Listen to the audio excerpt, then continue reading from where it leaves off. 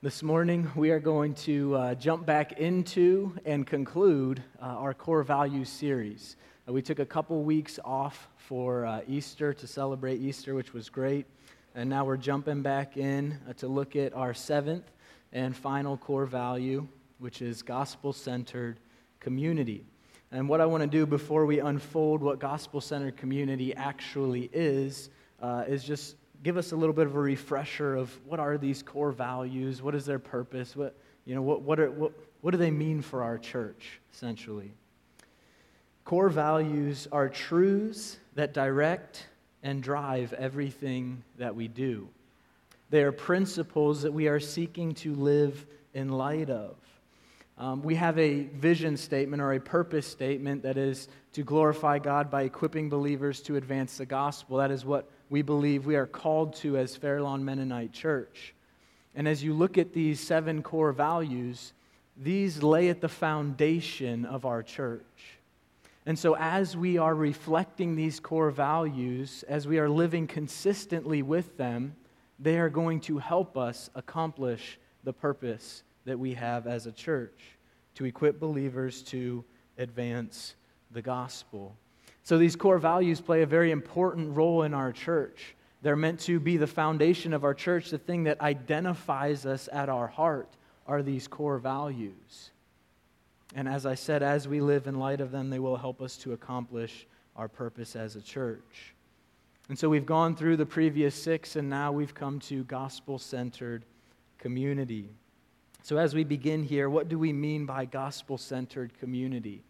I think that most often when we think about the word specifically community, we think like a geographical area. I think Dan even used it in that way this morning in the news time. Speaking about our community, that is the area that surrounds our church or the place where we live. Now that's not the way we're using community here in this value. The way that we are using community here in this value is to talk about our relationships inside of the church, primarily. So when we talk about gospel-centered community, what we're really talking about is how our relationships and the way that we relate to one another, specifically in the body of Christ, should be centered around the gospel. And I'll explain a little bit more of what that looks like as we move on. But this value seeks to show us how the gospel influences and transforms our relationships with other believers. Now, the fact that the gospel transforms our relationships necessarily means that our relationships stand in need of being transformed, right? There's something wrong with the way that we relate to one another that needs to be changed, that needs to be transformed. And just as in every other area of our life, what is that problem that comes in between our relationships? It's sin, right? Sin comes between us. And one of the primary ways that sin seeks to break down and destroy our relationships is by creating barriers in our relationships. Sin creates barriers to investing in new relationships, and it creates barriers in current relationships that we already have. And so what I want to do throughout the course of this message is to show you how the gospel impacts our relationships with one another and what it means to be a gospel-centered community. And the way that we're going to do this, if you want, you can follow along in the bulletin insert there. First, we're going to look at the problem. We're going to look at the problem of sin and how it builds barriers in our relationships. And then we're going to come to see how the gospel was designed to break down those sinful barriers in our relationships. And then lastly, we're going to consider a couple marks of a gospel-centered community. And what I'm hoping to do at this point when we get there is to hold up for you a picture of what it looks like to be a gospel-centered community so that we can analyze our own personal lives and the life of the church and really see how consistently we are living with this value, and I'm sure ways that we will need to grow. There's not going to be one specific text that we look at this morning, and so I'm just going to begin here by praying, and then we'll dive right in. Father, Sin affects every area of our lives, and it's abundantly clear that it affects our relationships as well. And as we come to you this morning, we understand that sin has grave consequences. Sin keeps us from hearing your word. Sin keeps us from wanting to submit to it. Sin keeps us from being convicted. Sin keeps us from desiring to repent. As we come to your word this morning, Lord, in this value of gospel-centered community, I just pray that your Spirit would be here removing that sin from us, giving us tender hearts and tender consciences as we look into your word. We ask this all in the name of Jesus. Amen. So let's begin with the problem. Sin builds barriers in our relationships. And where I want to go to establish kind of the theological groundwork for this point is back to Genesis. If you'd like, you can see a couple verses there. You can turn back there if you'd like. We're going to look first at Genesis chapter 2. And in this chapter, what we see is God creating the first man and the first woman, Adam and Eve. And it comes down to the end of the chapter where he talks about creating them. And it says that the man is to leave his father and his mother and cling to his wife, and the two shall become one flesh. And then in verse 25, God gives us the description of this man and this woman that he has just created perfect and just brought together in marriage. This is the description that he gives to Adam and Eve. Verse 25, and the man and his wife were both naked and were not ashamed. This is a very interesting description, is it not? This is the description that God chose to use to identify Adam and Eve after creating them perfect and bringing them together in marriage. Why would God choose this description for them? What is meant here by naked and not ashamed? I think it's clear that obviously they were physically naked and were not ashamed, but is there something more that is meant here by this description? I think that there is, and so does commentator Victor Hamilton. And this is what he says about the nakedness of Adam and Eve. He says, of course, naked refers primarily to physical nudity, but one may also think that no barrier of any kind drove a wedge between Adam and Eve. You see, God is getting at something more than just physical nudity here. He's talking about the relationship that Adam and Eve had with one another, that there was no barrier that stood in between them. They had a perfect relationship, unbroken by sin. And we have a model here. This is the way that God created our relationships to be as well, unbroken by the barriers that sin creates. Now we understand that this state didn't last very long. When we turn the page to Genesis chapter 3, we see that sin comes into humanity through Adam and Eve, and we see what the consequences of that are. So as we move into Genesis chapter 3, Adam and Eve take of the fruit, they eat it, sin comes into them, sin comes into humanity, and this is what is said right after they do that. Speaking of Adam and Eve, Genesis 3:7, then the eyes of both were opened, and they knew that they were naked. And they sewed fig leaves together and made themselves loincloths. You see what's happening here? After sin enters into them, after they rebel against God, what is the first thing that happens? A barrier is put up between them. They clothe themselves. They now know that they are naked, and they're not okay with that. They become ashamed of their nakedness, as evidenced by the fact that they try to cover themselves up. Sin builds barriers in our relationships. Just like it was for Adam and Eve when they sinned, the first thing they did was clothe themselves, speaking about their relational tension now, that their relationship was now broken by sin. we too, just like our first parents, create barriers in our relationships. You see, what we most often do is that we create categories in our minds, and we take people that we see and we put them in that category, and then that category becomes for us a barrier to relationships with them. In our minds, we say, because they are in this category, I'm not going to relate with them. What are some of these sinful barriers that keep us from investing in meaningful relationships? I have three very broad, big picks broken down a lot farther, but three categories that I want to point out. The first is racial barriers. Because we are sinful, we often allow the color of other people's skin to be a barrier to having meaningful relationships with them. Either consciously or subconsciously, we put up these barriers in our minds that cause us to value people who look like us over people who don't. We have racial barriers to relationships. There are economic barriers and social barriers.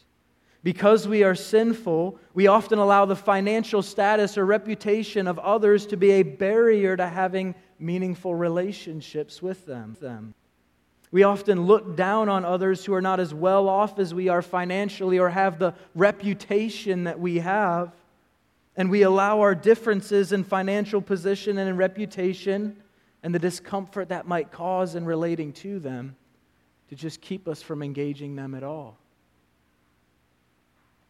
Economic and social barriers. We have cultural barriers.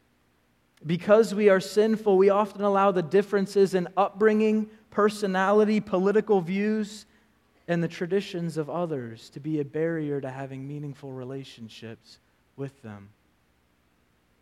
We find it hard to relate to people who do not share the same cultural values that we do. So we forgo pursuing a relationship with them and instead invest in people who are like us. You see, this is the devastating consequence that sin has on our relationships. We saw it with Adam and Eve, and we continue to see it in ourselves as well. Our natural tendency is to put up barriers between ourselves and other people. But thankfully, as we are going to now see, God designed the gospel to break down those sinful barriers between His people, that they might share in this open fellowship and relationship that Adam and Eve once had. Now, as we turn here, get your Bibles ready in Ephesians chapter 2. That's where we're going to be looking.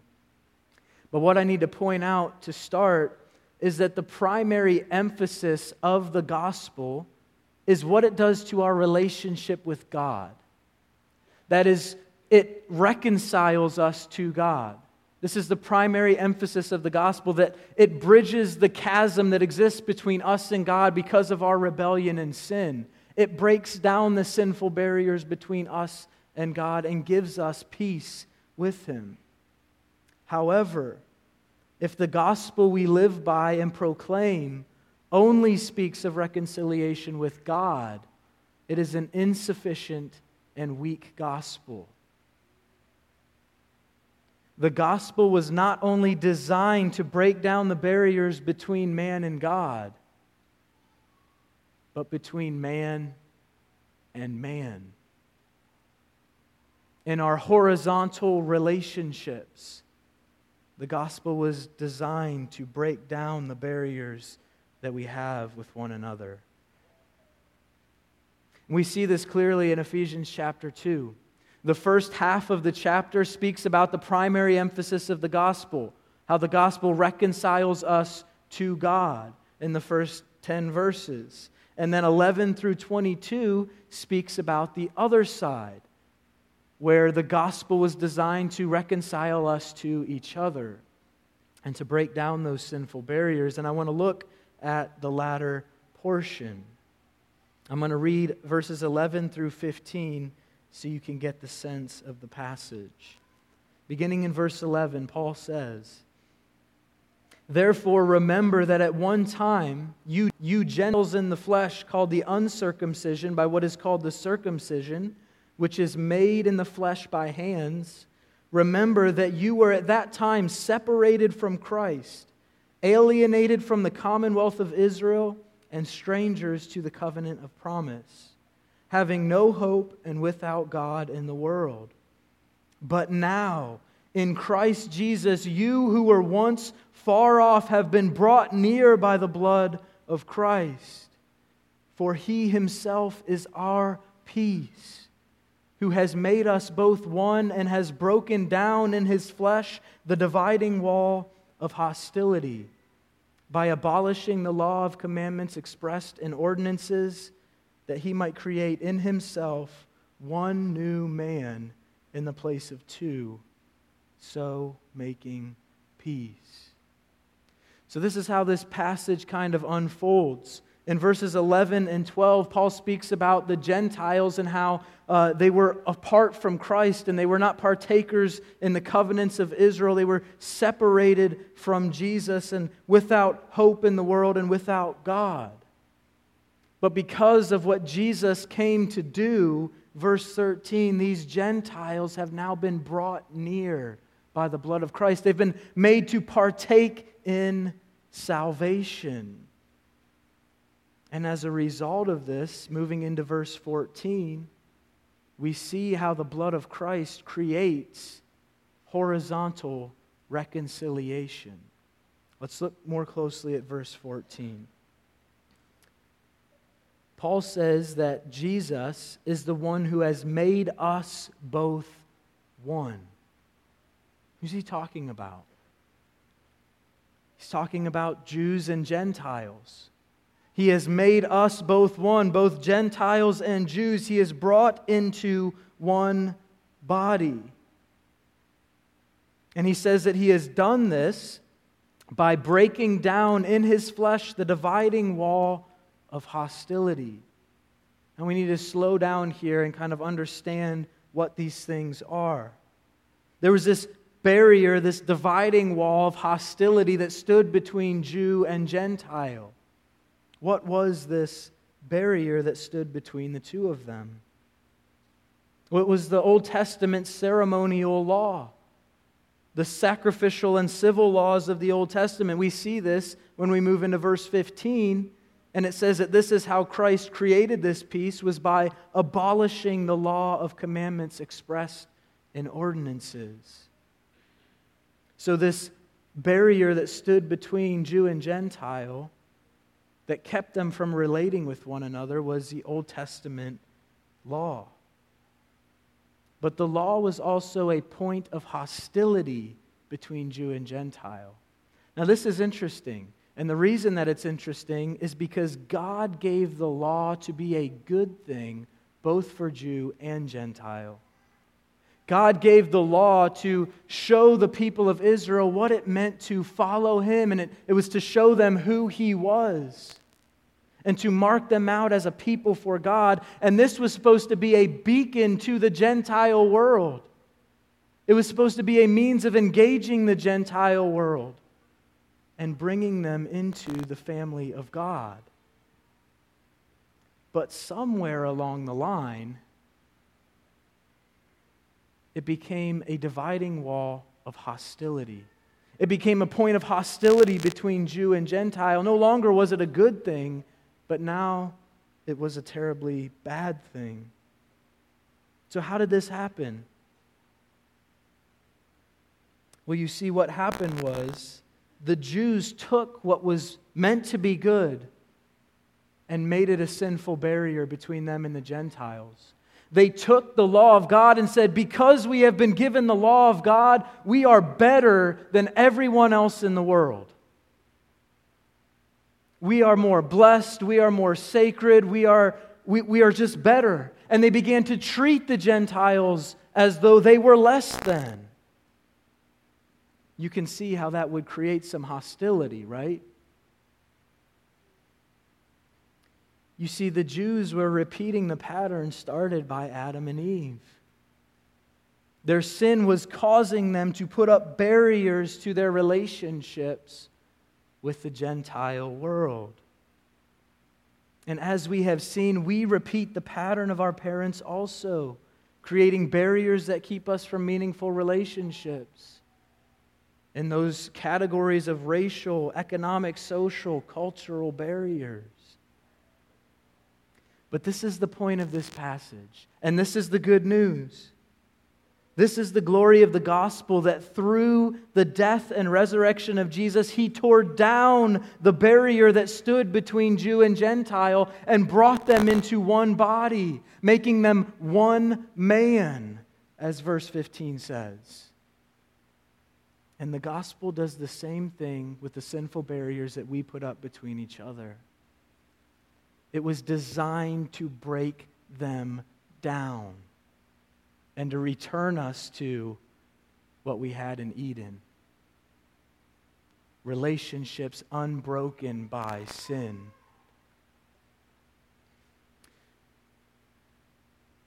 Is this the gospel that we believe?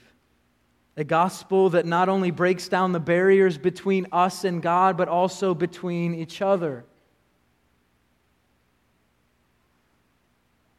If so, are we striving to live consistently with this gospel in our relationships? Are we living in reconciliation and peace with one another? Or are we maintaining these sinful barriers and refusing to engage with people because of them?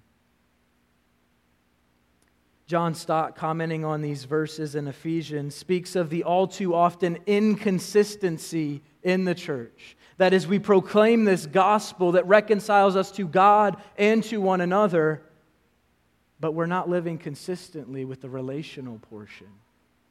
And this is what he says. He says, "It is simply impossible with any shred of Christian integrity to go on proclaiming that Jesus, by His cross, has abolished the old divisions and created a single new humanity of love, while at the same time we are contradicting our message by tolerating racial or social or other barriers within our church fellowship." What about Fairlawn? What about our individual lives as Christians? Are we tolerating sinful barriers within the church? Are we allowing sinful barriers to keep us from investing in new relationships? Are we believing the true gospel and seeking to live consistently with it? Sin builds barriers in our relationships, and the gospel was designed by God to break down these barriers between His people. And a gospel-centered community is a place where the gospel is breaking down sinful barriers between God's people, where we are living consistently with the gospel that we preach. Now let us conclude by looking at two marks of a gospel-centered community. A gospel-centered community. What does it mean to be a gospel-centered community?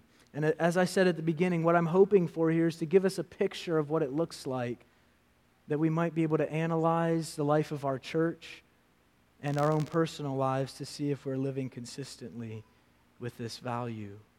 So mark number one, a gospel-centered community is a barrierless place. Our church should be a place where sinful barriers and relationships do not exist. You know, when we walk out of these doors every Sunday morning, we are confronted by a world that seeks to divide itself, by barriers in this world that divide humanity. When we go out into the secular world, when we go out into the workplace, when we go out into our geographical community, we see barriers. We see racial barriers. Black lives matter, blue lives matter, all lives matter. It only takes a flick of your finger down your social media page to realize that race divides us, divides the world. We have reputation, social barriers. We see people in our community who are unwilling to go and engage with other people because of their reputation and the reputation of the other person, or because of their economic status. We're divided by the things that we enjoy, hobbies. Think about this in a school context. I'm a basketball player, so I'm only going to hang out with the basketball players. I'm not going to hang out with the baseball players because I'm a basketball player. Or I'm a volleyball player, so I'm not going to hang out with the golfers because I'm a volleyball player. And what does volleyball and golf have in common? Pretty much nothing. Or I'm a 7th grader, so I'm going to hang out with the 7th graders. I'm not going to hang out with the 6th graders. I'm trying to get in with the 8th graders, but they don't want to hang out with me.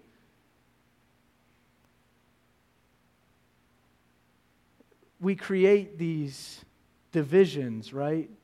We literally put people in these categories and we say, because you're in that category, I'm not going to invest in relationship with you. There are political views that create barriers to relationships. This is obvious, maybe now more than ever. Cultural influences, age, personality, the list goes on and on and on. You see, God has given us a lot of these things that are good. He has given us these things that we take and we create and we make sinful barriers out of them to relationships. Whereas it's good for me to have a diversity of relationships in my life, but we take them and we say, no, I'm not going to engage with that person because of this. This happens in our world. We see this when we walk outside of these doors. The question that confronts us this morning is, are these barriers inside the church? Do the same things that divide the secular, unbelieving world divide us inside the walls? Do we consciously or subconsciously avoid relationships with people who are different than us? Are we less welcoming and engaging to those who are different? You know, do we think, man, I should go talk to that person, but I remember that they voted for Obama, and so, man, I don't even really know what we would have to talk about. If I engaged them, we'd probably just get in an argument, and it wouldn't go well. And so we choose not to engage them. Or maybe we think, man, I should go talk to that person, but they're old. I mean, what will we even have to talk about, right? I don't even know how to relate to them.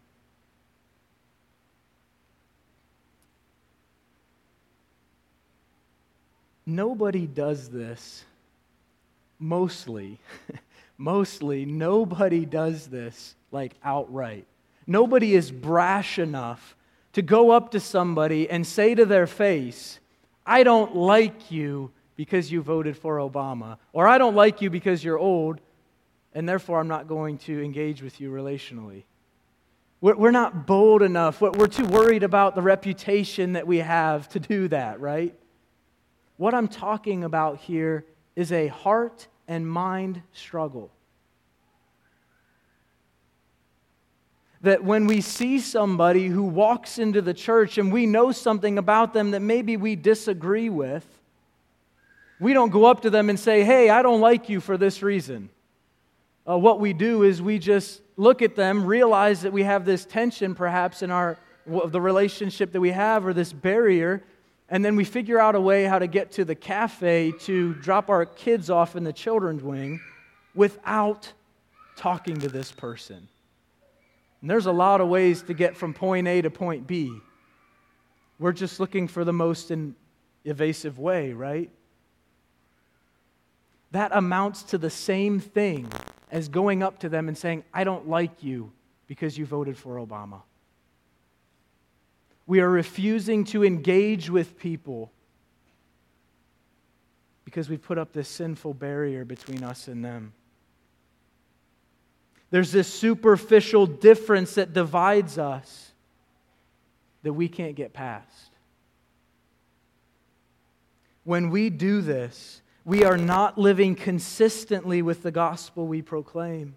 A gospel that not only unites us to God, but also to each other. Let's make it a little bit more personal. Not only should a gospel-centered community be a barrierless place, but when we walk outside of this church every Sunday, we must be a barrierless people. We must be barrierless individual Christians. We must allow the gospel to change us deeply enough that we are glad to interact with somebody of a different race. We must allow the gospel to change us deeply enough that we intentionally begin relationships with people who have different cultural influences than we do.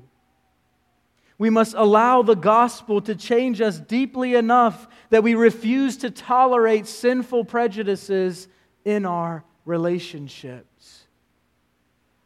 We must understand that the gospel unites us at a level deeper than the color of our skin or our political views. And we must live in light of that reality. The church is a place, the church is a people where we live in light of the reality that the gospel unites us at the deepest level possible, and that no superficial difference will hinder the unity and fellowship that we have with one another. The first mark of a gospel-centered community is that it is a barrierless place and it is a barrierless people. The second mark of a gospel-centered community. A gospel-centered community values diversity. A church that has been changed and is being changed by the gospel desires racial, cultural, and economic diversity in the church. We're very good at tolerating diversity. And what I mean by that is kind of what I alluded to earlier, is that we're okay if there's a diversity of people that exist here at Fairlawn. We'll tolerate it. If somebody walks in the door, as I said, we're not blunt or brash enough to go up to them and say, we don't like you for this reason. We just do other things to show that. We're good at tolerating diversity in the church. But there is a big difference between tolerating diversity and valuing diversity. When we value something, we desire it, we want it, we prioritize it, we're willing to sacrifice for it. We go to God in prayer and we ask Him for it. When was the last time we prayed as a church for racial, economic, social diversity in our church? Now you may be thinking, is it really that important? Why should we value diversity in our church? Because to me it just kind of sounds like church is going to get a little bit more difficult. It's going to get a little bit harder to come to church on a Sunday morning when there's a diversity of people here. Is it really that important? Is it really essential? Is it really something that we should value? I want you to hear me when I say this. Don't miss this, okay?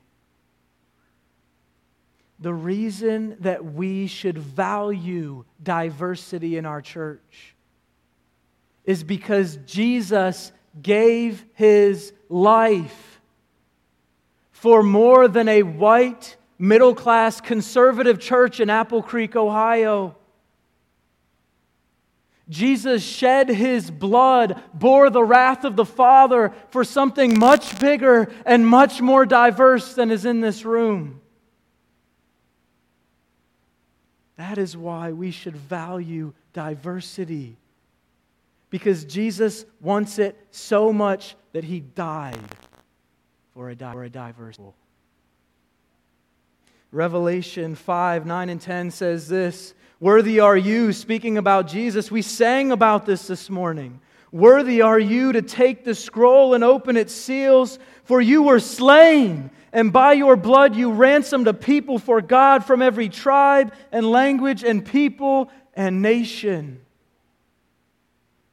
This description goes far beyond racial diversity.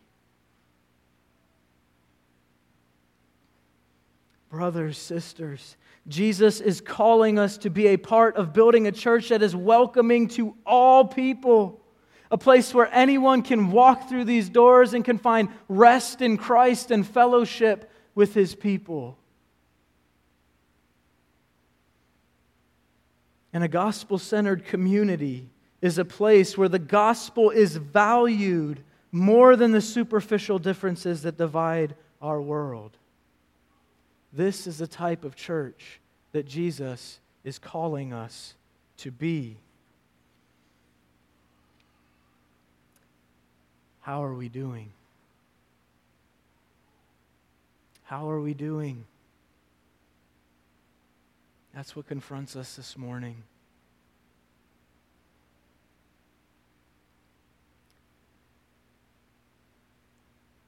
As you look at the front of your bulletin and you see all 7 core values, you'll notice something there.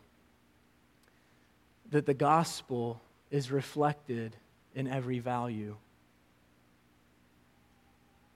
And what we must understand by this is that the gospel is what unites this church together. As it applies to our relationships, it goes deeper than the superficial differences that divide us. But as we close, I want to consider why the gospel is in every core value. Why? Well, the gospel is central to the life of the Christian and the mission of the church. And without the gospel, we have no hope and no mission. If we are going to accomplish our purpose of glorifying God by equipping believers to advance the gospel, we must be a people growing in our understanding and belief in the gospel. And when a church is being transformed and united by the gospel, it will be a church that has the blessing and power of God to fulfill the mission He has given to us. You see, the reason that the gospel is in every value is very simple. We can't afford to forget it. It is the thing that is at the heart of this church, that is at the foundation of this church that we build everything on. Someone should not be able to get from the front door to one of these seats back to the front door without understanding that this church is about the gospel of Jesus Christ. And that is at the heart of what we do here. And the thing that is going to show that to them, the thing that is going to show them that the gospel is what we value more than anything, is the way that we, as professors of this gospel, engage them outside the church and engage them when they come into the church.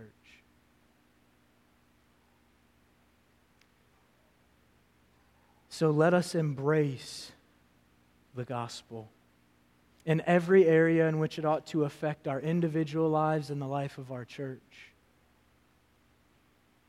And as we do so, let's expect God to work, because this is what we are united around, the gospel of Jesus Christ. I'm going to have Keith come up,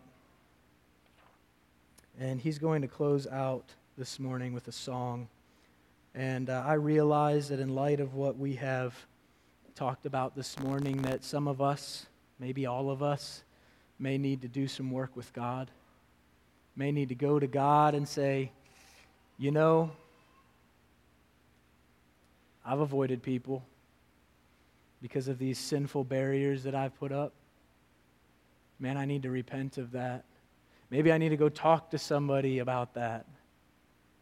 As we close in this song, I just invite you to do work with God and others if necessary. Let's pray. Father, give us racial, economic, social, cultural diversity in this church. We want to be a church that reflects what you desire. We understand that we are sinners and we stand in need of the gospel to transform us through and through. And this impacts our relationships as well. So, Lord, may your Spirit move within us to confront our hearts, to confront our sin, and to call us to repentance. May we be a church united around the gospel of Jesus Christ.